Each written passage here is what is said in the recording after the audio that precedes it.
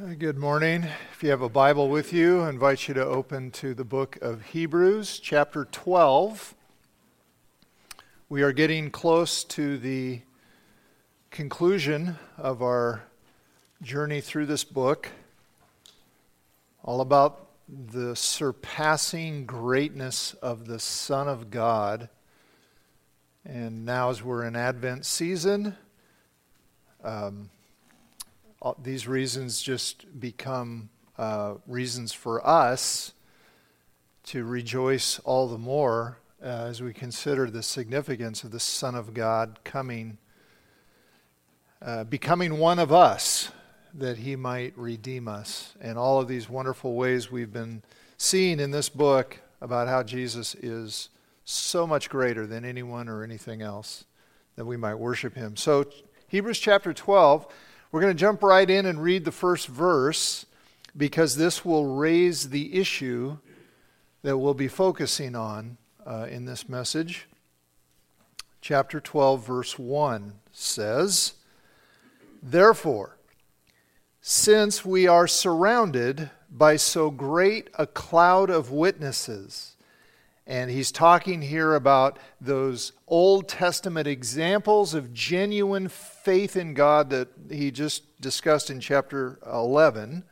So this great cloud of witnesses, because we have those, let us also lay aside every weight and sin which clings so closely, and let us run with endurance the race that is set before us.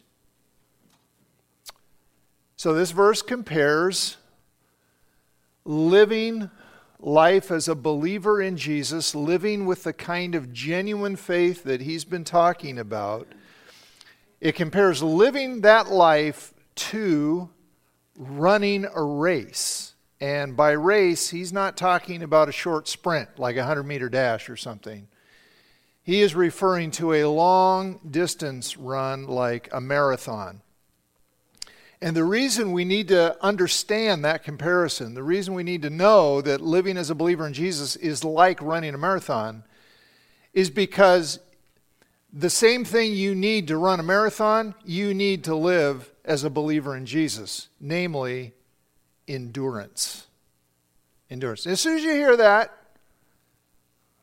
some of you are probably going, why didn't I stay home today? I don't want to think about endurance. Because we know endurance means something's hard, right? Nobody talks about enduring easy things. I did not endure my Thanksgiving meal.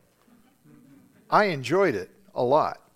And nobody talks about enduring a wonderful vacation. But a marathon? Well, that would require a lot of endurance because it's hard. It's not hard to start. I mean, anybody can start a marathon. Even a total non-runner, and I mean non-runner like myself, could start a marathon. I could put on some running shoes. I could tape a number to my shirt, line up there. When the gun goes off, I could go, man, for like at least 30 seconds or something. Starting's not hard. But to keep on going all the way, 26 plus miles, and finally cross that finish line, to keep going all the way to the end, well, that's what's hard. Endurance is what you need to keep going when it's hard. And that's exactly the point. For those of us who are believers in Jesus, we need the same thing. We need that in order to keep on running the race we're in called life.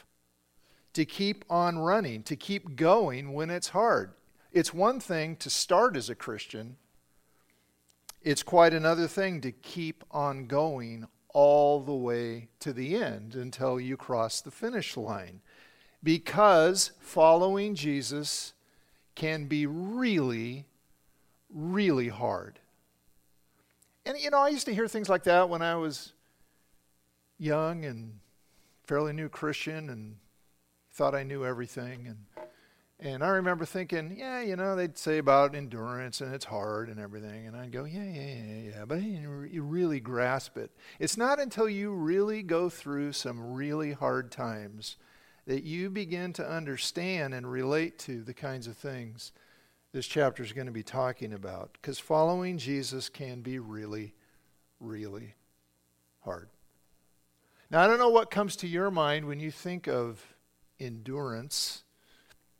Maybe you think of kind of a, grim-faced, grit-your-teeth determination to just keep going and not quit no matter how much it hurts. That's not the kind of endurance this is talking about. That's not the kind of endurance we're going to be thinking about. This endurance comes from faith in Jesus. In other words, this is an endurance that keeps us going, not because of how tough we are, but because we know how great Jesus is. And because we know He's waiting there for us at the finish line. And He is going to right every wrong. And He is going to make every ounce of pain we've suffered worth it. And in fact, He is with us even now during the race in spirit. His Holy Spirit is with us. So this endurance comes from pursuing Him, pursuing the joy to be had in Him. Joy at the finish line, that's exactly what we see now as we go on to verse 2. So let us run the race with endurance, looking ahead to Jesus, who's at the finish line, the founder and perfecter of our faith, who, notice this, for the joy that was set before Him, endured the cross, despising the shame, and is seated at the right hand of the throne of God. So this great joy, this great glory has come to Him now. Consider Him who endured from sinners such hostility against Himself, so that you may not grow weary or faint-hearted. In your struggle against sin, you've not yet resisted to the point of shedding your blood, meaning they haven't killed you yet, you're not dead. And have you forgotten the exhortation that addresses you as sons? My son, do not regard lightly the discipline of the Lord, nor be weary when reproved by Him. For the Lord disciplines the one He loves and chastises every son whom He receives. It is for discipline that you endure. The words have to are not in the original. That you endure. You endure for discipline. God is treating you as sons. For what son is there whom his father does not discipline? If you are left without discipline, in which all of his family have participated, then you are illegitimate children and not sons. Besides this, we've had earthly fathers who disciplined us and we respected them. Shall we not much more be subject to the Father of spirits and live? For they disciplined us that we, for a short time as it seemed best to them, but He disciplines us for our good, that we may share His holiness. For the moment, all discipline seems painful rather than pleasant, but later it yields the peaceful fruit of righteousness to those who have been trained by it. So notice that verse 3 tells us that without endurance, we are likely to grow weary, faint-hearted. That's a description of despair. Despair is this overwhelming sense that to keep on going is completely pointless. Which is exactly how I would feel if I tried to run a marathon. I would ask myself, what is the point? What is the point of all this pain? And I would conclude, none. There's no point. Stop running. Drop out of the race. There are going to be times when following Jesus feels like that. When you can't see the point. You just feel like to keep on trusting Him, to keep on doing what He says to do, it just is going to feel impossibly difficult. It's going to seem like maybe the better thing to do is just drop out of the race. Stop doing what Jesus says and take an easier path. And that's exactly what was happening to the first readers of this. They were in one of those times. When they had first, these were Jewish people who had first, when they heard the good news about Jesus being the Messiah, in whom all of the promises of God come to fulfillment, when they first heard that, they responded with enthusiasm. It's like, yeah, this is great. But now staying loyal to Jesus was becoming very, very difficult. Their religious leaders had decided that following Jesus was not acceptable.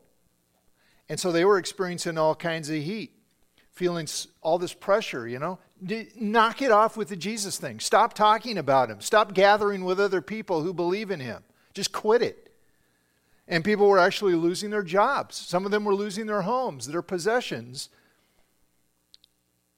Their communities had become very hostile to anyone following Jesus. And so, just as Jesus had predicted, just as Jesus had told us, they were being hated because of him. And it hurt. And so some of them were wondering, is this really worth it? I don't know. It's starting to feel like it's pointless. It doesn't take a lot of imagination to sort of see ourselves in a similar situation. Because some of the things that Jesus taught us to believe, some of the things Jesus taught us to do, are in direct opposition to some increasingly popular and powerful ideas in our culture. Like his teaching about marriage. That it's intended by God to be the lifelong union of one man and one woman. And that idea is not only disputed today, it is considered by many to be even hateful and mean to hold that view and talk about that view. What about his teaching on forgiveness? How hard is that? Well, it's not hard at all if you don't have anything to forgive. As C.S. Lewis pointed out, everybody thinks forgiveness is a great idea until they have something to forgive. And then, when you've been seriously wronged or betrayed, forgiving the one who hurt you feels impossible. Or how about his teaching on submission? Submission's easy when the leader's doing exactly what you think they should do. But what about when they seem to be ignoring your needs, your rights? Submitting feels impossibly difficult. So does laying up treasure in heaven. When your financial situation seems very insecure. So does telling the truth when telling the truth might cost you your job. So does saying no to a relationship you really, really want because it doesn't line up with God's word. And the person you really want a relationship with doesn't know Jesus. When trusting and obeying Jesus feels so hard that you want to quit, how do you keep going? How do you endure? Well, here's the answer this Scripture is giving us.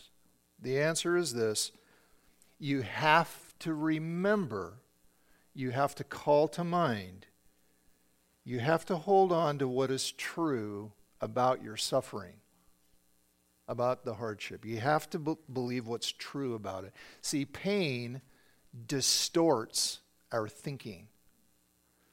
When you're really hurting, you are tempted to believe all kinds of things that are not true. Things about God, things about you, things about how you can experience true happiness, enduring happiness, ultimate happiness. So when we're hurting, that's when we have to intentionally tell ourselves what is actually true about our pain. And we get that, of course, from God. We get that from Him. And that's what this is telling us. This is telling us what we need to remember in order to endure and keep going and not quit. So we're going to look at two things. Here's the first thing to remember.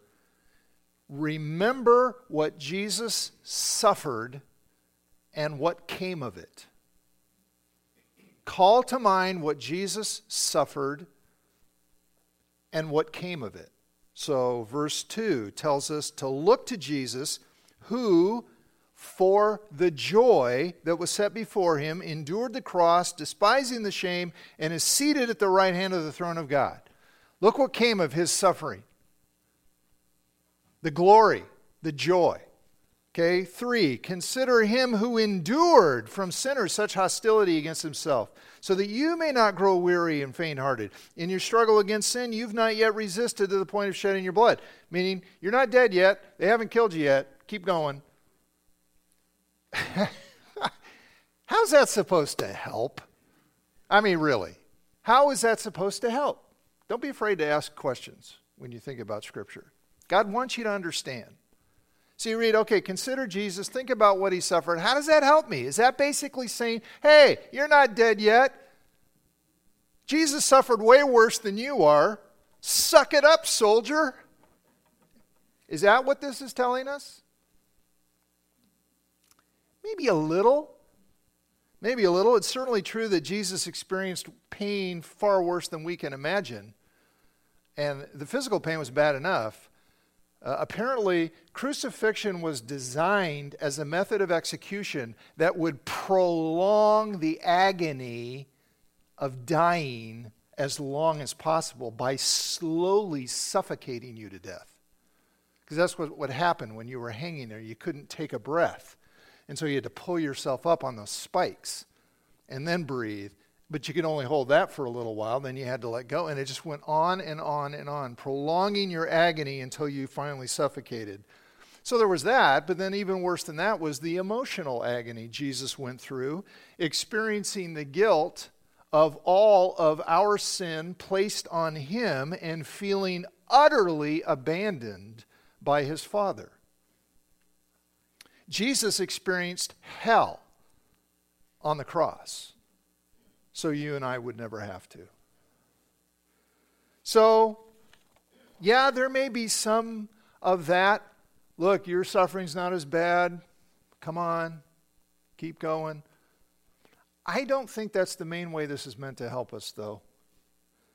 Because I don't think that fits with how the rest of this book urges us to stay loyal to Jesus. How does it do it? It keeps reminding us of how great he is.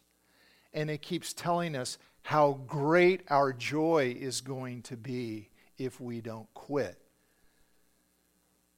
How great it's going to be when God brings to final fulfillment all of his promises in Jesus.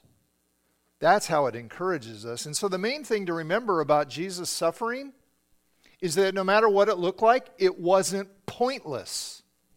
It was leading to something glorious. All of it was part of a plan to bring about that glory and that joy. None of it was meaningless. God used the sinful choices of evil people, for which they were totally responsible, by the way. Nobody held a gun to their head and said, hey, do this. They freely chose to do what they did, but God used their evil choices to bring about unimaginable joy and glory for Jesus and for those of us who belong to him. And so, if you're suffering because you're identified with him, then your suffering isn't meaningless either. It's all part of the same plan. The same plan to bring glory and joy out of great evil. Because Jesus is now exalted to the right hand of God, and that's where we're going if we belong to him. We're just not there yet. See, I think that's the point. The glory and the joy are still future, and it's still future because you haven't shed your blood yet. You haven't come to the finish line. You're still in it. You're still in the middle of it. You're still in the battle. But hang on. Because if you're sharing in his suffering, you're going to share in his glory. That's actually what it tells us. Look at 1 Peter 4:13. This is amazing. But rejoice, inasmuch as you participate in the sufferings of Christ, so that you may be overjoyed when his glory is revealed. If you are insulted because of the name of Christ, you are blessed, for the Spirit of glory and of God rests on you. Remember that. Remember that. It'll help when you're suffering because you're loyal to Jesus. You say, okay, well, what about the other pain I experienced? It doesn't seem to have anything to do with being identified with Jesus. It's just these circumstances that hurt.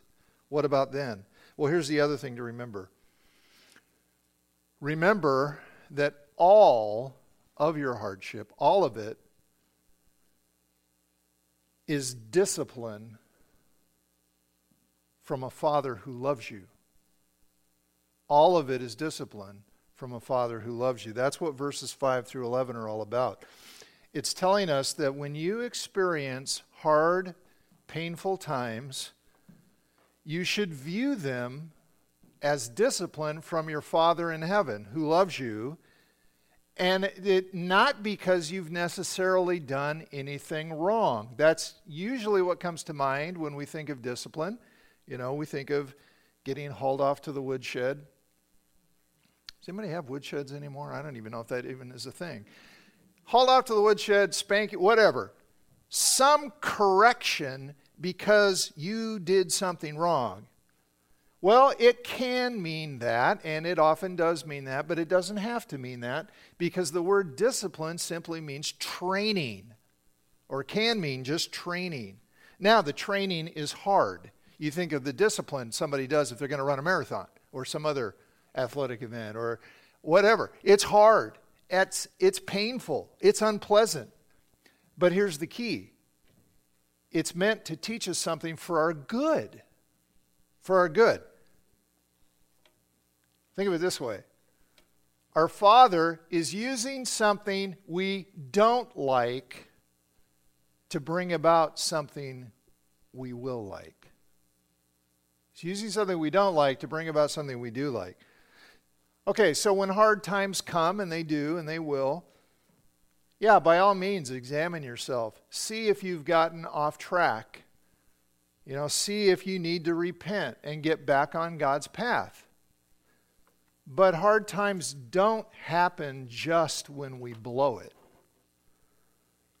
So anytime you experience something hard, something painful, see that experience, view it as discipline from your Father in heaven, and that will help. Really? Will it really? How will that help? How will it help to regard all of your hardship as discipline? Okay, I'm going to give you 3 ways. These are 3 ways that occurred to me. I think they're here. First of all, if all of your hardship is discipline, and if you're a believer in Jesus, it is. If all of your hardship is discipline, then that means you're part of God's family. You're part of the family. Because every healthy family includes discipline. Discipline is necessary to raise children into healthy adults that other people actually want to be around. Okay? Because one of the things we have to learn is self-control. We have to learn to say no to certain impulses. And discipline is how we learn that. Now, I know there are some, maybe many, listening to me, and you grew up in a home without good discipline. And so maybe even the word father for you got distorted by a dad who disciplined you in anger, not love, or wasn't even there to discipline you because he abandoned you. God is not like that. We've got to understand that when it talks about God being our Father, it means the best kind of Father. So Psalm 103, as a father has compassion on his children. What does that mean? Compassion. It means his heart is for them. He loves them. He doesn't like it when they're suffering and hurting. He feels for them. As a father has compassion on his children, so the Lord has compassion on those who fear him. God's heart is always for his children. I had said earlier that pain can distort our thinking, and here's one way it does that. You've put your trust in Christ. You're striving to obey him. And then something awful happens in your life. I mean, terrible. And you look at it, and the thought that could easily come to your head is, God must not love me. God must not love me very much to allow this. And that's not true. That's what this is telling us. It's not true. A painful situation never means that God doesn't love you. Every good father disciplines his children for their good because he loves them, and allowing hard times into your life is how God disciplines you. So it doesn't mean he doesn't love you. It means he does. James 1:2, consider it all joy, my brothers, when you encounter various trials. A trial by definition is hard and painful. For, because you know that the testing of your faith produces perseverance, endurance. It's the same word. It's the same word. So, that's one way. If all of your hardship is discipline, it means you're part of the family. Second way it helps to regard hardship as discipline. If all of your hardship is discipline, and again, if you're a believer in Jesus, it is, then that means your suffering is never outside of God's knowledge or control.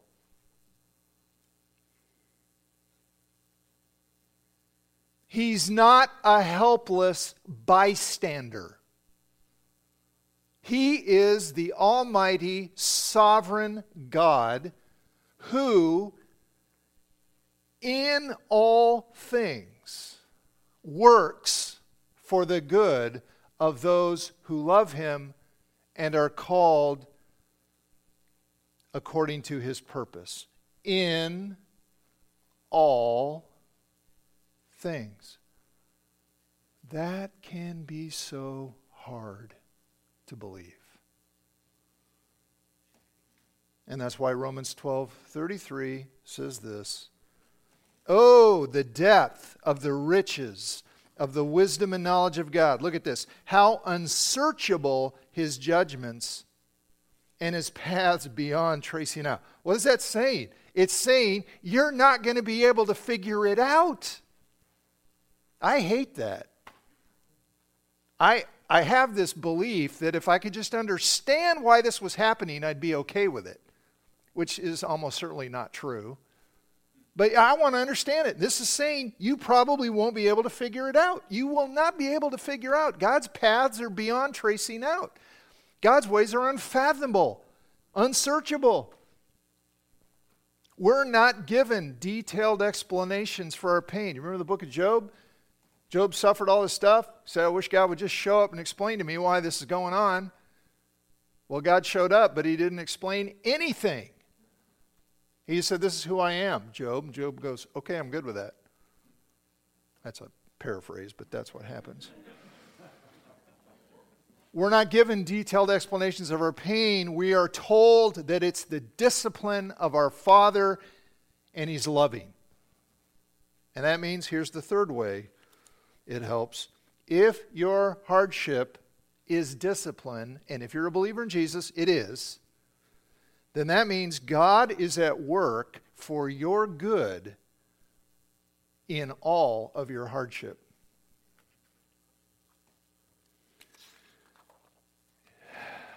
All of it. Your suffering is never random. It's never pointless. It feels like it, but it isn't. Because no matter what it feels like, no matter how awful it is, no matter who or what is causing it, above and beyond all of the evil intentions of sinful people and demonic powers, above and beyond it all are the good intentions of our loving Father. Scripture teaches this over and over and over. So the story of Joseph, betrayed by his own family, his own brothers, sold into slavery, then wrongly accused of a crime he didn't commit, in jail for years during the, best years of his life he spent in prison. Joseph knew, or came to understand that above and beyond the evil intentions of his brothers, for which they were totally responsible, by the way, none of this takes away their responsibility. They freely chose to do the terrible things they did. But Joseph, when he had the opportunity, he looked at them and said, you intended to harm me. This wasn't just an accident. You didn't just sort of, happen to do harm to me. You meant it. You intended to harm me, but God intended it. Intended what? The same thing that they intended for evil. The same thing. God intended it for good, to accomplish what is now being done, the saving of many lives. Look at that. Two completely different intentions in the exact same circumstance. And God's good intention is the one that ultimately prevails. And the ultimate example of this, of course, is Jesus and what he suffered. Okay? Here's the one truly innocent person who's ever lived. I suppose it's true that all of us, whenever we're experiencing hard times, can always think, well, I'm a sinner. I don't really deserve better than this. But Jesus' suffering was completely unjust and horrific. Why did it happen? Look at Acts 2:23. Here's Peter, the apostle, and he's proclaiming the gospel to a crowd in Jerusalem, and he says, this Jesus, delivered up according to the definite plan and foreknowledge of God, you crucified and killed by the hands of lawless men. Which is just another way of saying, what you meant for evil, God meant for good. The saving of many lives, including yours and mine. Okay, but what? We're in our pain, we're in our suffering, we're in our hardship, and we think, all right, what good could possibly come out of this? Verse 10, he disciplines us for our good, that we may share his holiness. For the moment, all discipline seems painful rather than pleasant, but later it yields the peaceful fruit of righteousness to those who have been trained by it. You see it? Holiness, peace, righteousness. If those things don't sound worth the pain, it's just because we don't realize how great those things are and how much joy we will experience when God brings those to fullness in our lives. Holiness, sharing his holiness, peace, righteousness. These are the good things that your Father in heaven is using you're using hardship to develop in your life. He's using a process you don't like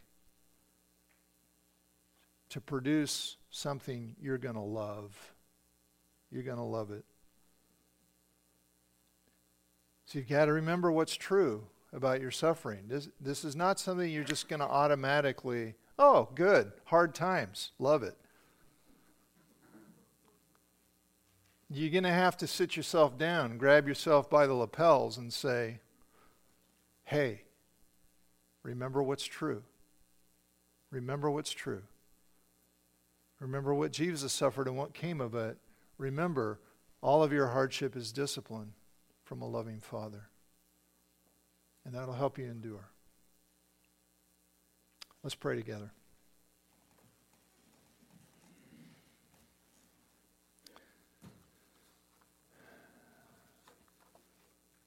Father in heaven, you know full well that this is not a message I really wanted to preach, because living it is so hard, and I do not feel I have in any way